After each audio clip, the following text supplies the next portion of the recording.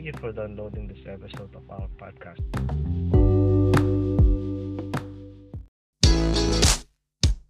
Hi, and welcome to the podcast for Solomon Staircase Masonic Lodge number 357, where we talk about all things related with Freemasonry, including Hermetic teachings, philosophy, reason, spirituality, and much more.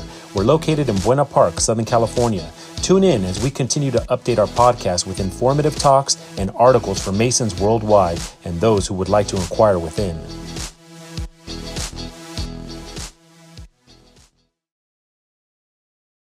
Okay, so for this episode, we are going to share the articles from the Fall 2021 California Freemason magazine.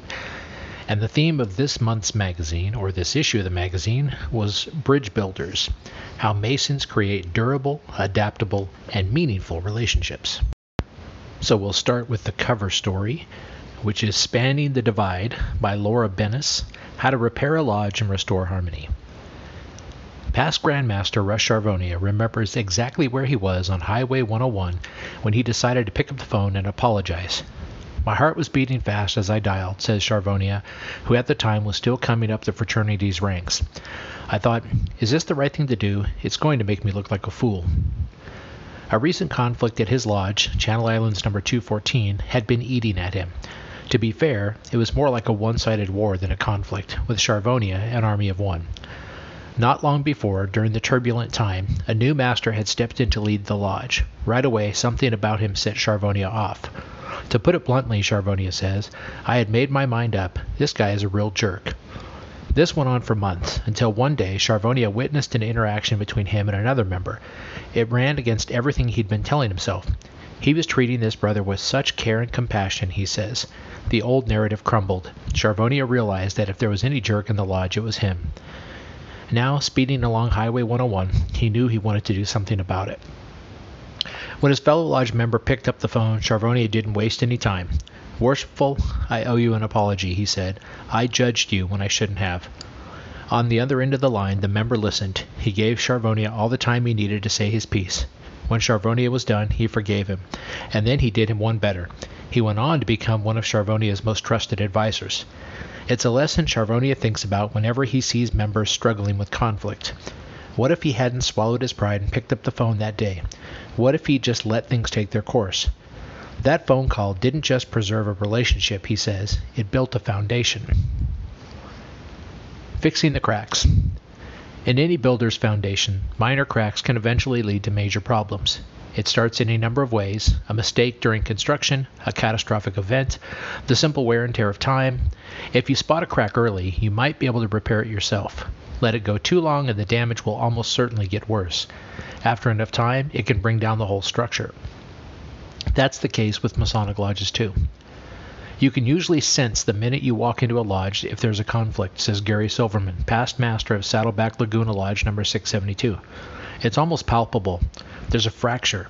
You can see it in the dining room. There's a group over here and a group over there, and never the twain shall meet. Silverman should know. As a crisis management consultant, he's made a career out of conflict resolution. He intervenes with businesses experiencing explosive growth or about to go under, helping CEOs and other leaders work through their issues to build healthier teams. He now takes the same lessons for struggling businesses and applies them to lodges. At Masonic leadership retreats, he often gathers lodge leaders in candid, confidential discussions about the problems keeping them up at night. Over the years, he's visited many of their lodges to facilitate conflict resolution. As a result, he's been around more lodge discord than most. He's seen conflicts that started as innocent misunderstandings hardened into grudges. He's seen conflicts caused by the pressure a lodge experiences during a time of growth or change. He's seen conflicts about money and status and personality clashes. More than that, he's seen them start with someone who simply wants to be heard. Interpersonal conflicts usually come from a common issue. Somebody has a desire to contribute, and they're not being allowed to, he says. Often, all the person wants is to be listened to and have their opinion valued. Whatever the circumstances, take it from Silverman. Conflicts don't just flare up at troubled lodges or growing lodges, old lodges or new. They happen everywhere. No matter what the cause of such problems is, learning to address them is one of the most important issues a lodge faces. In membership surveys, Masons consistently say that issues related to lodge harmony, interpersonal relationships, politicking, bickering are the greatest contributor to their overall feelings toward the fraternity. Those who feel heard and respected remain active. Those who don't tend to drift away. For many lodge leaders, navigating the tangle of intra-lodge beefs isn't just challenging, it can feel totally outside their skill set. Yet a lodge master's greatest responsibility isn't just balancing the books or organizing events, it's maintaining lodge harmony. Luckily, Silverman says, the tools they need are all available within the context of Masonic teaching. When Silverman meets with members who are at odds, he usually begins with a question: why did you join? If members can focus on that shared experience, they might find the motivation to stick around and talk. Both parties must be invested in a resolution, Silverman says.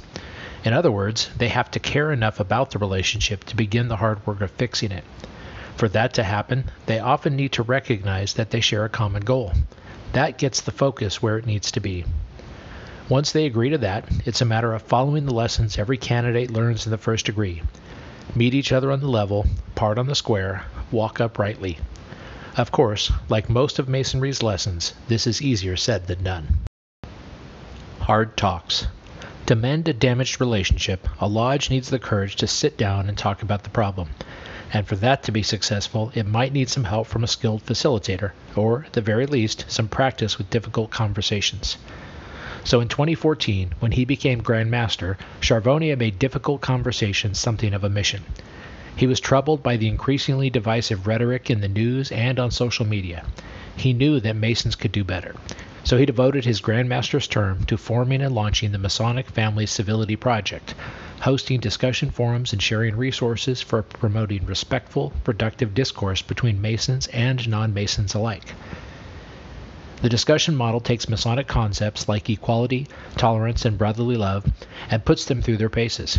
It typically features a group of 5 seated in a half circle, representing different viewpoints on a hot-button issue. The goal at the end of the 45-minute discussion isn't to solve a problem or change anyone's mind, it's simply to practice hearing one another and responding with respect, even on a topic that makes everyone see red. Charbonnier applies the same strategies to help lodges navigate personal conflict. When he visits a lodge to talk through a problem, he begins by asking everyone to make a commitment to remaining civil. Then he opens up the floor.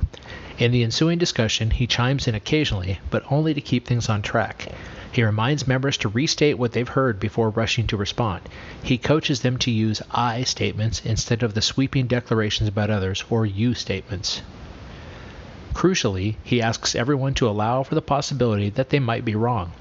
How many times with our kids, our partners, our lodges, does it become a battle to be right, he says. That's not conducive to harmonious relationships. So much of getting along with one another is giving people the grace to be wrong. Many times by the end of these conversations, Charbonnier senses a shift. The more people feel heard, the more they're willing to listen. The more they feel acknowledged, the less they care about winning. Charbonnier sees members genuinely try to put themselves in one another's shoes. Perhaps best of all, he watches their mutual respect deepen, even among those who remain on opposite sides of an issue. These changes may be subtle. Reconciliation takes time. But for many, even a small course correction can point the way back to harmony. Oftentimes, the lodge may wind up stronger than it started. As Masons, we make a commitment to each other to do what it takes to build rewarding, productive relationships, Charbonnier says. That's all Masonry is. It's how we can be more intertwined to achieve greater good for this world. It's about relationships. Back to basics. Masonry talks a lot about how to build a lodge. It talks less about how to fix one. But the same tools for building are used to make repairs. Take the square and the plumb. They remind Masons to treat one another fairly and with respect. That's the way out of almost any conflict. In times of turmoil, they're more important than ever. I've heard it said, a lodge should be a place where armor is neither required nor rewarded, says Chris Smith, a district inspector and member of Peninsula No. 168. To Smith, that gets at the whole point of Masonic harmony. For us to really be able to focus on improving ourselves and on the principles of the fraternity, we need the lodge to be a safe space, he says. When a lodge fractures, it's hard to feel safe. Members' instincts turn to fight or flight. Instead of opening up, they withdraw. For a time, they lose their safe space, but more than most, Masons have the tools to repair something that's broken, including themselves. In these moments, Smith turns to the symbol of the rough and perfect ashlars, that lifelong work in progress. There are so many lofty ideals for us to struggle toward, he says. Everyone has their own ashlar that they're working with, trying to knock off all the pointy edges that cause injury to others. Basically, when it's time to repair a relationship, it takes both sides admitting that they still have some rough edges and that they care enough about the future of the lodge to keep chipping away. Harmony isn't a passive act, Smith says. It requires diligence. You have to try. Brotherly love is not a secret sauce. It takes work. But then, that's the point of Masonry, to tackle the work together.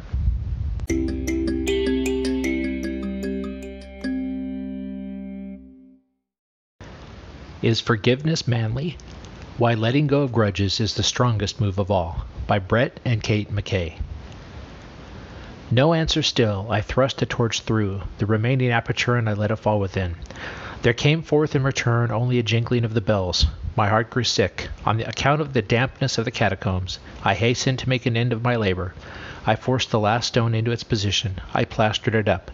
Against the new masonry, I re-erected the old rampart of bones. For the half of a century, no mortal has disturbed them. In paz requiescat. In The Cask of Amontillado, Edgar Allan Poe paints a haunting picture of one man's mission of revenge. After bearing 1,000 injuries and a grievous insult, Montresor decides he must punish his antagonist, Fortunato, with impunity. A wrong is unredressed when retribution overtakes its redresser, says Montresor. It is equally unredressed when the avenger fails to make himself felt as such to him who has done him wrong. And so, under the guise of seeking his opinion on some Amontillado, Montresor lures Fortunato deep into the cold, damp catacombs. When they arrive at a niche in the walls, Montresor chains Fortunato to a rock and slowly begins to wall up the enclave brick by brick, leaving the stunned and confused nobleman inside to die a slow and agonizing death. Montresor's revenge is complete. The idea of justified revenge is one of the most common themes in literature, movies, comic books, and even video games. From The Count of Monte Cristo to The Punisher to Red Dead Revolver, revenge is often the driving force behind our most popular stories. For thousands of years, we have cheered the manly and heroic character who personally sought to avenge the wrong done to him or to his loved ones. The more perfect and complete his plot for revenge, the colder the dish served. The more delicious and admirable we find it. When the evildoers finally get their comeuppance, we are filled with vicarious satisfaction. The great satisfaction we derive from stories of revenge is understandable. Revenge played a healthy role for much of our evolutionary history. Within tribes, revenge ensured that misdeeds were punished and deterred would-be wrongdoers from committing egregious acts in the first place. Eye for an eye. It was a rudimentary but effective way to mete out justice. And since it was men carrying out this basic form of law enforcement, perhaps we shouldn't be surprised that our brains appear to be hardwired towards justice. So if the desire to seek revenge comes so naturally, why should we attempt forgiveness? Is forgiveness manly? What does it mean to forgive? As men, I think we often resist the idea of forgiveness because it seems contrary to the idea of justice and because it seems like an action born of weakness. After all, many people equate forgiveness with letting someone off the hook and allowing them to get away with wrongdoing. Doesn't the lack of just punishment encourage the person to commit the same act again and put us in the position of condoning their crime? And if so, is forgiveness for suckers, for pushovers? But true forgiveness shouldn't involve ignoring the issues of justice. It does not preclude justified anger. It shouldn't be a get-out-of-jail-free card you bestow upon everyone willy-nilly. It is not something you agree to simply avoid conflict. It should not involve being a doormat who allows someone to hurt you over and over again. It is not the same as reconciliation, and it does not mean that you forget what has happened, nor that you automatically trust a person again. What it does mean is that you let go of both your ill feelings towards the offender and your need to personally balance the scales of justice. It's a process whereby the antagonism you feel for the offender is replaced with compassion. Sounds sissy? It's not. In fact, summoning the strength to forgive someone can increase your manliness in a variety of ways. Forgiveness shows maturity. The reason it's easy to cheer for revenge in a movie is that typically the plot is set up in a very black and white way. The hero is an admirable and virtuous guy. The villain is pure evil and kills the hero's family simply because his heart is black as a lump of coal. Of course, the real world is rarely so simplistic. Seeing things in black and white is generally reserved for children. At a certain point, the boy must become a man. Maturity involves the ability to step into another person's shoes and see things from a different perspective. It requires a mind that understands the human condition and recognizes people as truly complex creatures with frailties, failures, and checkered histories. You need not condone the wrong someone did, but you should try to understand it, and them. Okay, your dad was a jerk, but why was that? Probably because his dad was a jerk to him, and that's all he knows about being a father. Did your friend do something completely out of character? What was going on at the time? Was he acting out of the hurt of his recent breakup? Sometimes people do wrong us randomly, and perhaps these offenses are the most difficult to deal with. But even then, the person typically has a screw loose. Something is just not right upstairs. Forgiveness can change your whole perspective on life and people. We come to see others as fellow travelers in this world. Everyone's walking around with various wounds and various capabilities for dealing with those hurts and angers. They're not evil villains who are out to get you, but people stumbling around, trying to do the right thing, and sometimes failing miserably. Kind of like you. Forgiveness involves taking personal responsibility and shunning victimhood. Being a man means taking personal responsibility for your life, but we often hold on to our grudges because they make for handy excuses that keep us from finally growing up.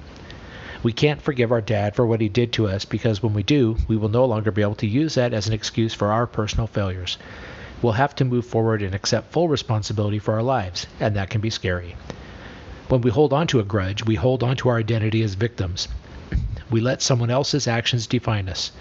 When we forgive, we decide that we define who we are. Forgiveness puts you in control. By withholding forgiveness, you feel like you've got the upper hand on someone. You can dangle reconciliation on a string, make them continually grovel with contrition. Grudges thus offer the illusion of power and control, yet they can't fulfill that promise. Ironically, the offender is still the one holding your puppet strings. Your mental state is dependent on them. You've made your happiness contingent on another person. You need to show me X and treat me like X for me to be happy. If we wait until the other person is sorry, we're giving them control over us. We're waiting on them. Don't give them that power. When you choose to forgive, you embrace your free choice and agency. No one can make you feel like crap without your permission. Forgiveness grants you freedom. When we hold grudges and plot our revenge, we limit our freedom. Yes, we get to keep the other person in prison and wield that power, but what we don't realize is that we're stuck in jail with them, having to play the role of the ever-vigilant warden. You can put someone in the doghouse, but you better make room for two. Or as the Chinese proverb says, he who seeks revenge should remember to dig 2 graves. Revenge eats us up from the inside. It's a pile of coals that we hold in our hands, giving off heat while it burns your body. Once you let the other person go, you're not just releasing them, but you're releasing yourself, breaking free from the rotting prison and moving forward. Forgiveness allows us to grow. What people usually won't say out loud is that resentment and anger make us feel powerful, tough, untouchable. And having an enemy and plotting revenge gives our life purpose, a tent pole for our thoughts to revolve around.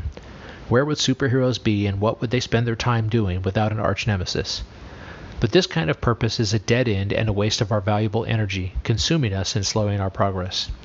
When you come to a place of forgiveness, you can start to find meaning in your suffering. You figure out what you'll do differently next time and come to an understanding of how the pain helped you grow and become a better man. Forgiveness can be a platform for leaping forward in life. Forgiveness requires bravery and confronting pain. Blame and bitterness might make you feel powerful and tough, but they're often a cover for the inability to face pain head-on. Holding a grudge against your ex-wife, thinking about how much of a she-devil she is every time she crosses your mind is a coping mechanism. Continually drinking from the well of anger keeps the pain from the dissolution of your marriage at bay. We use bitterness as a way to keep ourselves from having to mourn a loss.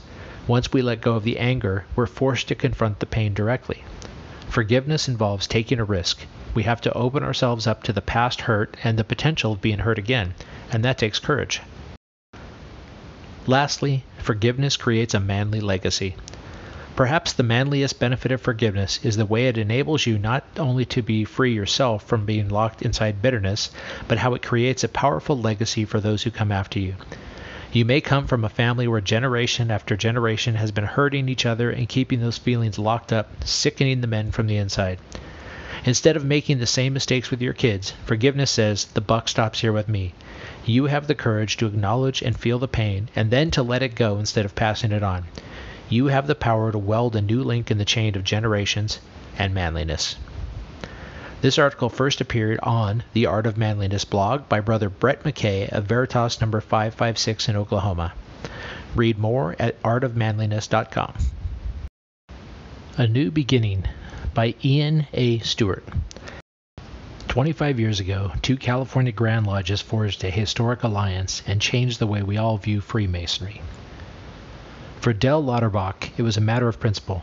The longtime preacher and special needs educator, first affiliated with Paul Revere Lodge number 462 in 1973, and by 1990 he joined its officers' line as junior warden. But a question seemed to grate at him. Given Freemasonry's commitment to moral uprightness, why weren't California Masons and Prince Hall Masons, the historically black Masonic fraternity, permitted to sit together in lodge? Even 30 years ago, that rule seemed like a relic of an even more distant time, like something more likely to be seen a half-century earlier in the Deep South than in the Bay Area of the early 90s. So he resolved to do something about it. As it turned out, there was a simple, if not particularly straightforward answer.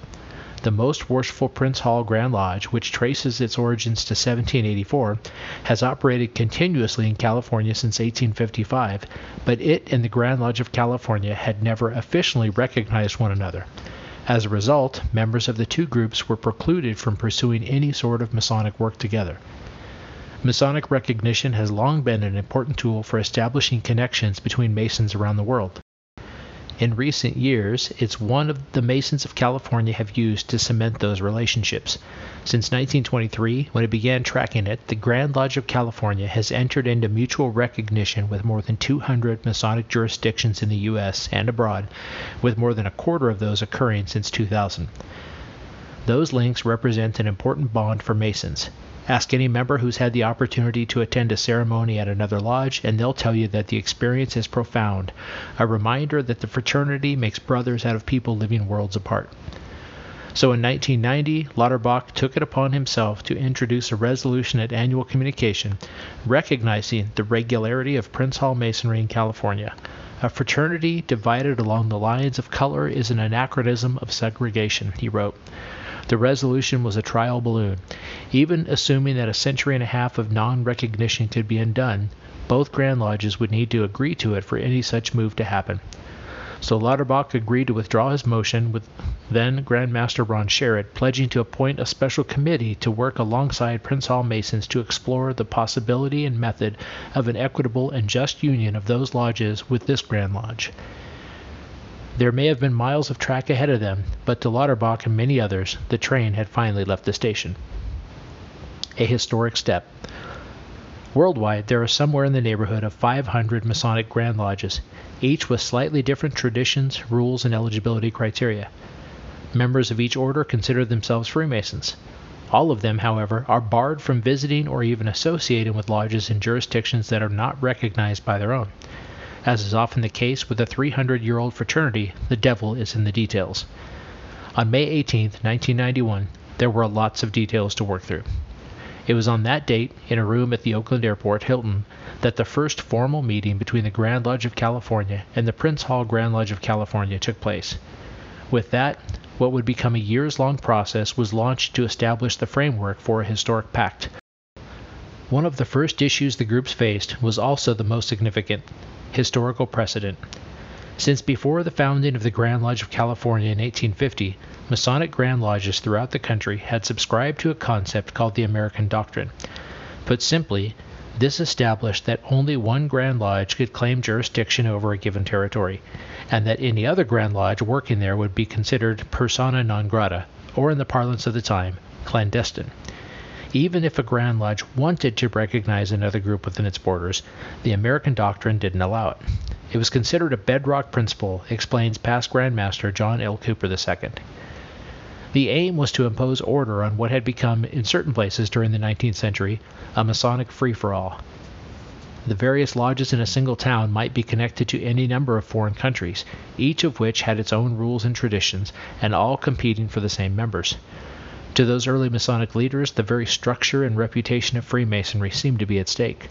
The American Doctrine established a jurisdictional claim in each state, but it also had the effect of marginalizing a great number of Masons, including, in the case of Prince Hall Masonry, many people of color. Freemasonry has always stipulated that membership cannot be closed to any qualified prospect on the basis of race or creed. Yet, over the past 200 years, the fraternity has reproduced many of the same patterns of discrimination and segregation seen elsewhere in society. Reports from the early and mid-20th century and the proceedings of the Grand Lodge of California frequently distinguished between white masonry and colored or Negro lodges. A report on Prince Hall Masonry published in the 1946 proceedings summarized correspondence from North Carolina read, "The several Grand Lodges of the United States, almost without exception, limit their membership to the white race." The result in many states, including California, was a sort of parallel system in which the mainstream Grand Lodge could not and would not formally recognize its Prince Hall counterpart. But neither did it make overt attempts to shut it down. In 1930, the proceedings referred to Prince Hall Masonry as quasi-legitimate and having a sort of qualified standing with our Grand Lodge. By 1938, it stated that Prince Hall Masonry should be generally termed irregular rather than clandestine, perhaps a semantic difference, but also an olive branch.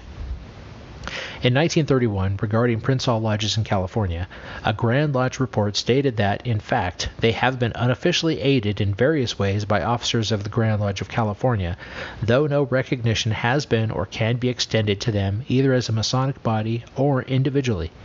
In 1936, as a show of cordial feelings between the two Grand Lodges, Prince Hall Grand Master Theodore Moss gifted a copy of his organization's proceedings dating back to 1904 to the Masonic Library of Southern California.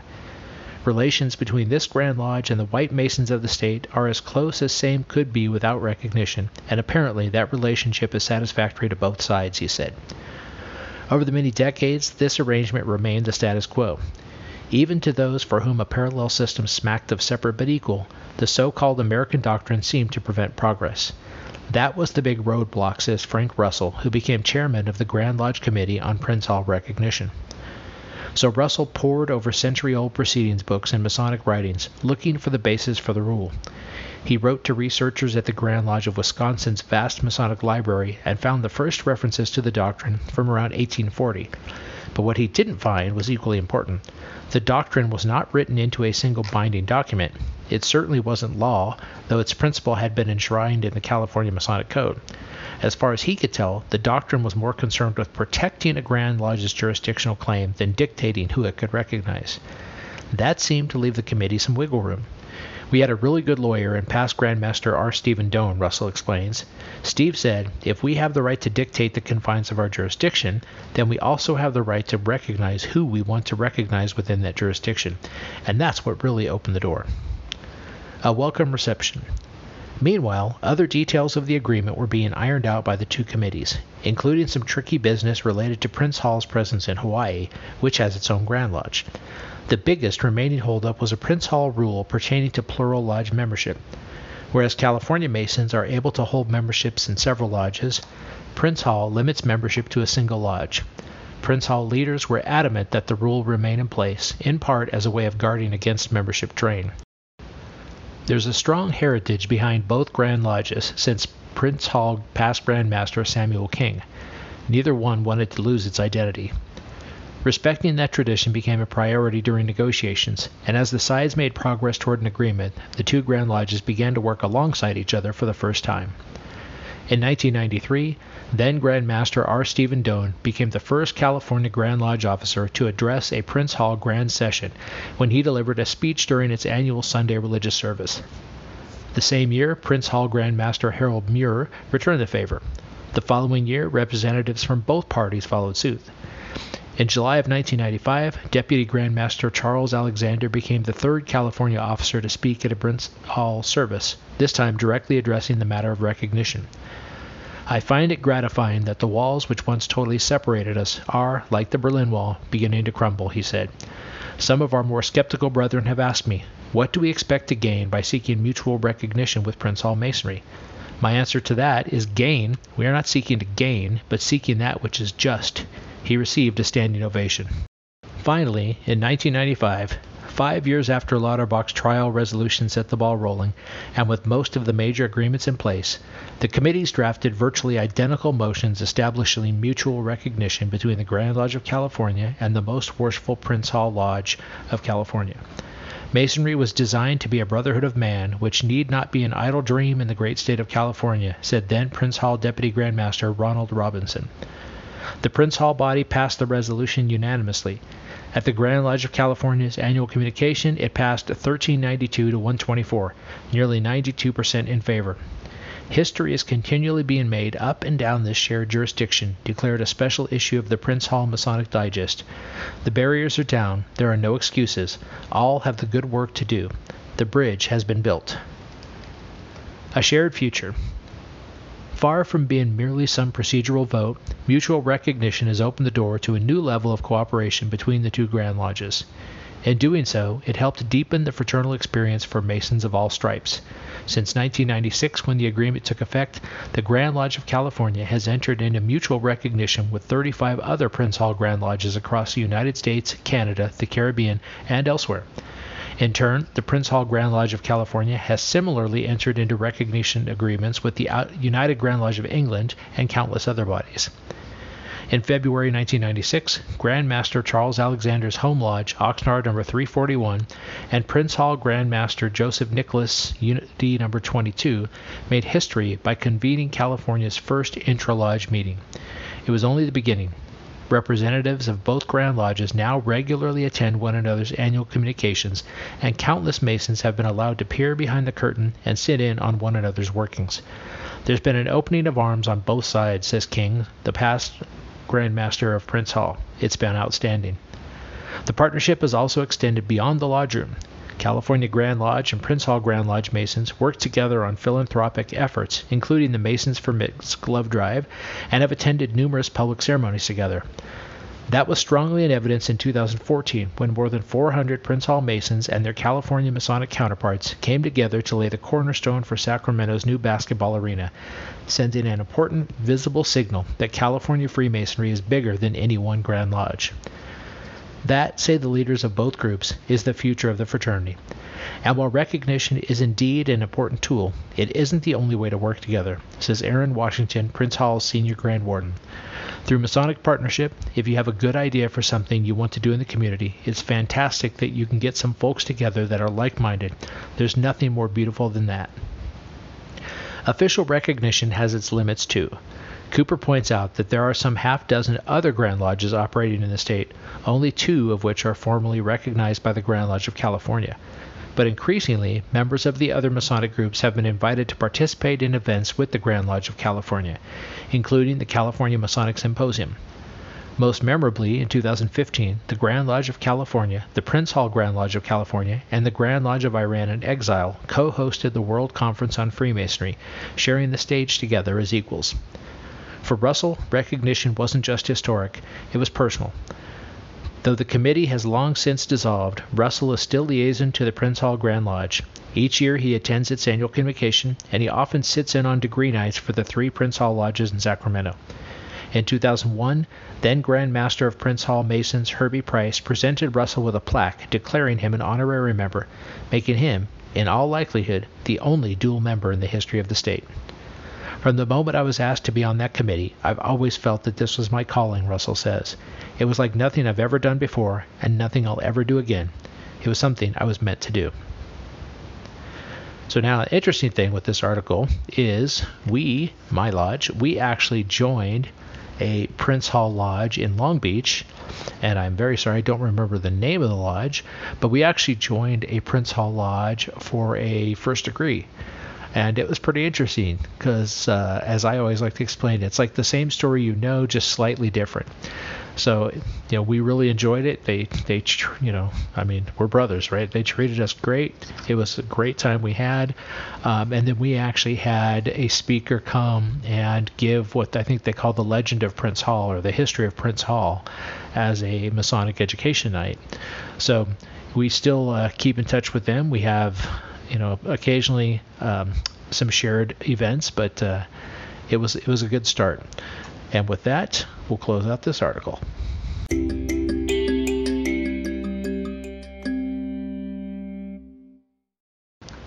How to really listen. Experts from Masonic Assistance and Masonic Center for Youth and Families on Mastering the Hard Work of Maintaining Harmony by Ian A. Stewart. It's hard to say whether things have always been this way or if our current moment is making it worse, but it certainly feels as though we live on two different planets these days. From politics to science to pop culture, we've drawn our battle lines. That's not to minimize anyone's feelings or beliefs. When you're yelling across the divide, it's almost always from a place of conviction. But the division isn't sustainable. So how can we learn not just to tolerate, but to actually engage each other? Luckily, Masons have resources all around them, including professionals experienced in conflict resolution. California Freemason tapped into that collective brainpower for some practical advice on learning to listen, giving an inch, and maybe diffusing a bomb. Lesson 1. Validation, not agreement. Here's an easy one that won't cost you a dime. Tell someone you hear them. You don't have to agree to validate their experience, says Lizette Martinez, the manager of outreach and education for Masonic Outreach Services. Let them express themselves without interruption. Recognize that they may be coming to their position from a different place than you. Validation means acknowledging that you heard what they said and that from their perspective it makes sense that they have the response they have, Martinez says. The biggest misconception is that if you validate someone, you're agreeing with them. It's so very untrue. Lesson 2. Empathetic listening. When counselors from Masonic Outreach Services encounter difficult calls, and they often do, the tool they rely on most is empathetic listening. I know empathy might seem squishy and vague, but it's the foundation for navigating these types of interactions, says Saul Silverman, manager of Masonic Assistance. Describe their position back to them and let them correct you if you've got it wrong. Ask for clarification, says David Quinteros, a therapist at the Masonic Center for Youth and Families. Be aware of your posture and nonverbal communication. If you're pacing around, rolling your eyes, or fidgeting, it shows a lack of interest. You can't argue with how someone feels, so frame the exchange in first-person statements, Silverman advises. Lesson 3. Who's not here? Everyone wants to feel seen. When they sense that they're not, they want to leave. This is particularly important when members have stepped back from their lodge, says Jody Michael, Programs Manager for Masonic Center for Youth and Families. They want people to see that I'm hurt. I disagree. Does somebody notice that I'm not here? That's huge. Noticing people's absence or silence is an important first step to mending a relationship before it's fractured beyond repair. Lesson 4. Establish house rules. Masons have well-established terms of etiquette and engagement. The same rules apply to conflict resolution. Community agreements have always been something I implement in groups, Martinez says. These should be agreed upon by everyone rather than come as a directive from the top. Leadership is about reminding people to play by the rules, Silverman adds. It's really up to the lodge leaders to enforce these expectations and redirect the conversation when necessary. But the lodge's usual code of conduct doesn't cover everything, so it's important to establish a specific set of norms that ensure everyone feels heard and respected. Someone might say, when I'm speaking, I don't want to be interrupted, Silverman says.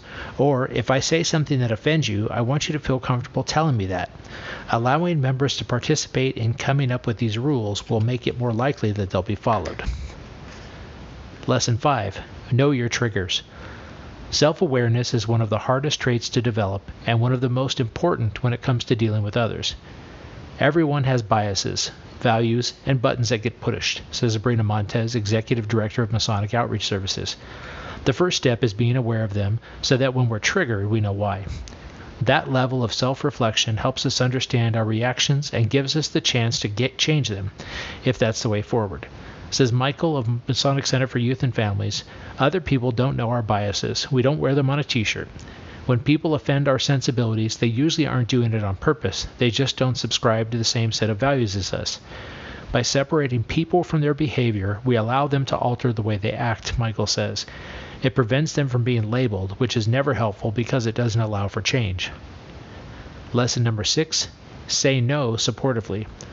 An unfortunate part of the job for Silverman is that he isn't always able to help every person he encounters in precisely the way they might like. You may get requests that cannot reasonably be fulfilled, he says. Instead, be prepared to offer support in other ways.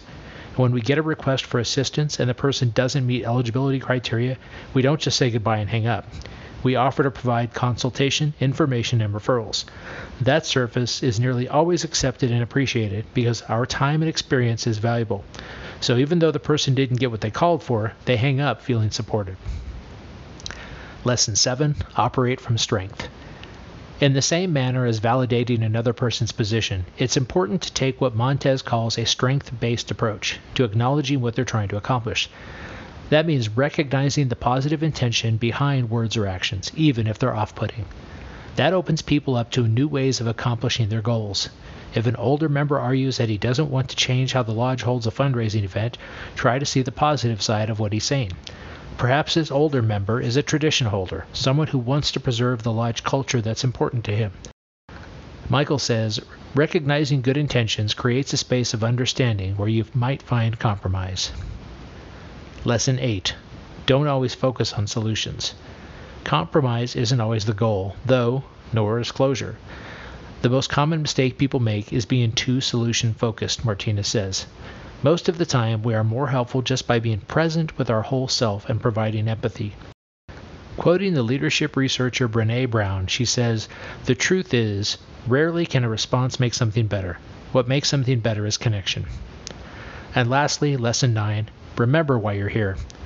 The purpose of Masonry is finding brotherhood, Quintero says. Everything else, the disagreements and arguments we all encounter, is secondary. Says Michael, stripping it all down, there's commonality there. You're still brothers despite your differences, and that's a great thing.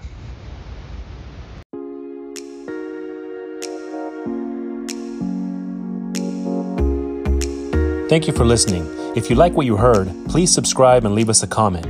We enjoy hearing from our listeners. If you really like what you heard, share this podcast with your friends and lodge members. Visit us online at solomonstaircase.org.